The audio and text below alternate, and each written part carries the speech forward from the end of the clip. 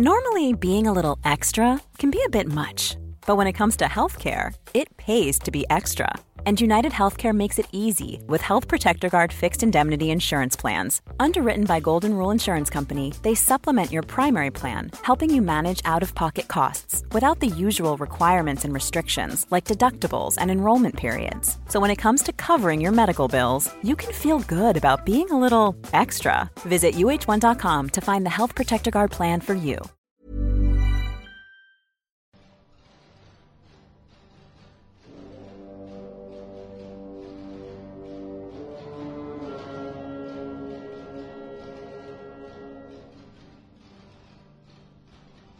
The year 2014 marks 100 years since the beginning of the First World War, a war which started in Europe and tore the continent apart. Europe has had its fair share of bloody conflicts, but this so-called Great War probably topped all others for its brutality and loss of life. Over the next 4 years, the different events of the war will be commemorated from its beginning to end, around the continent. It will be a time for reflection on its legacy. In this podcast series, I will reflect on the whole history of Europe, from the ancient Greeks up into the First World War. Welcome to my podcast, A History of Europe, Key Battles. A History of Europe, Key Battles, Part 1, Introduction. My name is Carl Rylett and I live near Oxford in England. In this podcast series, I aim to explain the shape of modern Europe based on its history. Why does Europe exist as a separate continent at all? What allowed such a diversity of cultures within this small part of the world? What has determined the borders of and within Europe? I will use a series of key battles to help answer these questions by telling the story of Europe through the ages. Countries and boundaries are not laid up in heaven, they are shaped by men. And what men shape, they may also choose to reshape.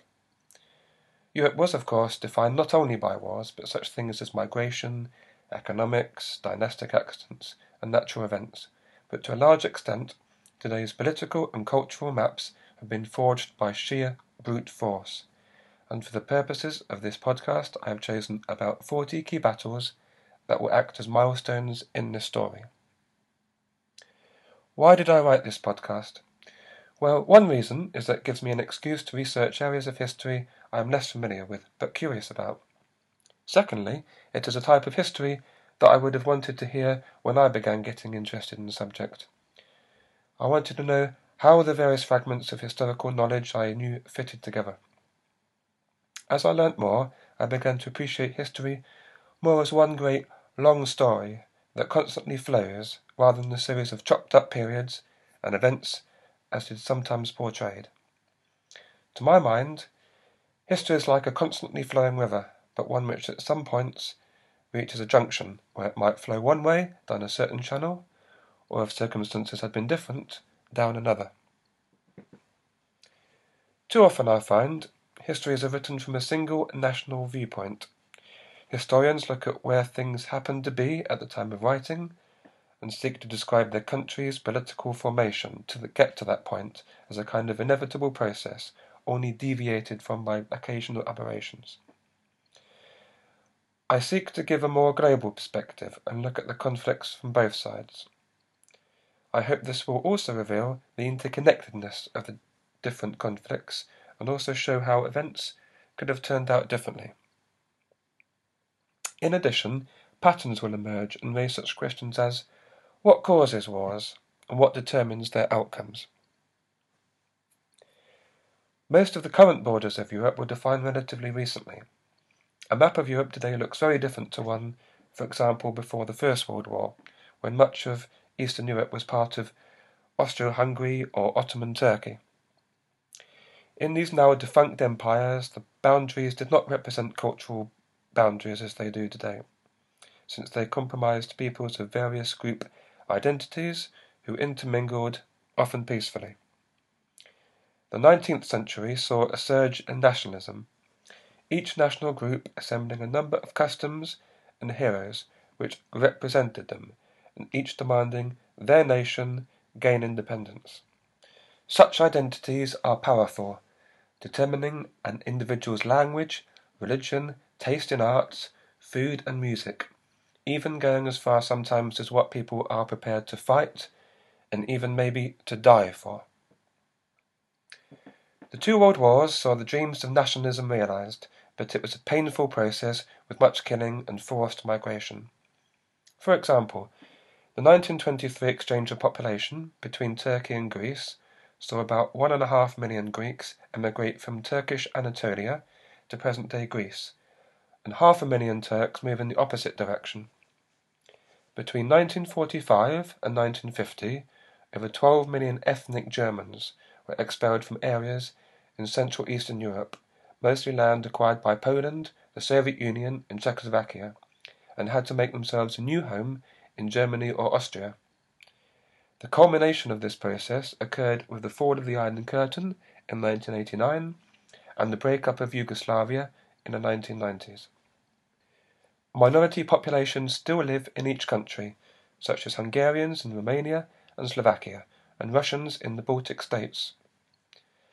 The future may also see the gaining of independence of some regions such as Catalonia from Spain or Scotland from the United Kingdom. I begin with conflicts familiar with most readers of history, namely those between the ancient Greeks and Persians, between Alexander the Great and the Persians, and between Rome and Hannibal. Then I will continue chronologically from the fall of Rome through the Dark Ages and medieval era until pre-modern times. Some battles, such as Hastings, will be familiar, but others are less well known, at least to the English-speaking world. The focus of each podcast will be a particularly pivotal battle, but this is not a military history. I will describe to some extent how each battle was won or lost by particular decisions, tactics, technology, or fortune, but the aim of each main narrative will be to place each battle in the context of the overall history of Europe. I hope this overarching view will provide a framework which will help fit specific places and events into the big picture. Looking back at history, it can sometimes look inevitable that events, including battles, went the way they did. But I don't believe that any participant in a battle would have risked his life fighting if he never believed he could win. And besides, I believe any healthy discussions over the relevance of any battle helps to improve the understanding of history. To accompany this series, I have started up a website at www.historyeurope.net. If you visit, you will find additional information such as maps and images. Next time, I look at the Battle of Marathon in 490 BC. Here, the ancient Greeks of Athens fought for their very survival and for their way of life. It is important because the Greeks were to build the foundations of European civilization. They were the first to write histories in the form we are now familiar with. And they came up with the idea of Europe before they knew its full geographical extent. Europe was in part the idea of a physical piece of land, but it also represented the idea of a separate identity. The people across the Bosporus Straits in Asia, or those across the sea in Africa, were different. They were others. And the Persians threatened to snuff out Greek civilization in its infancy. The story of resistance by Athens is one of great bravery. Next time I will tell its story. Join me next time for the Battle of Marathon.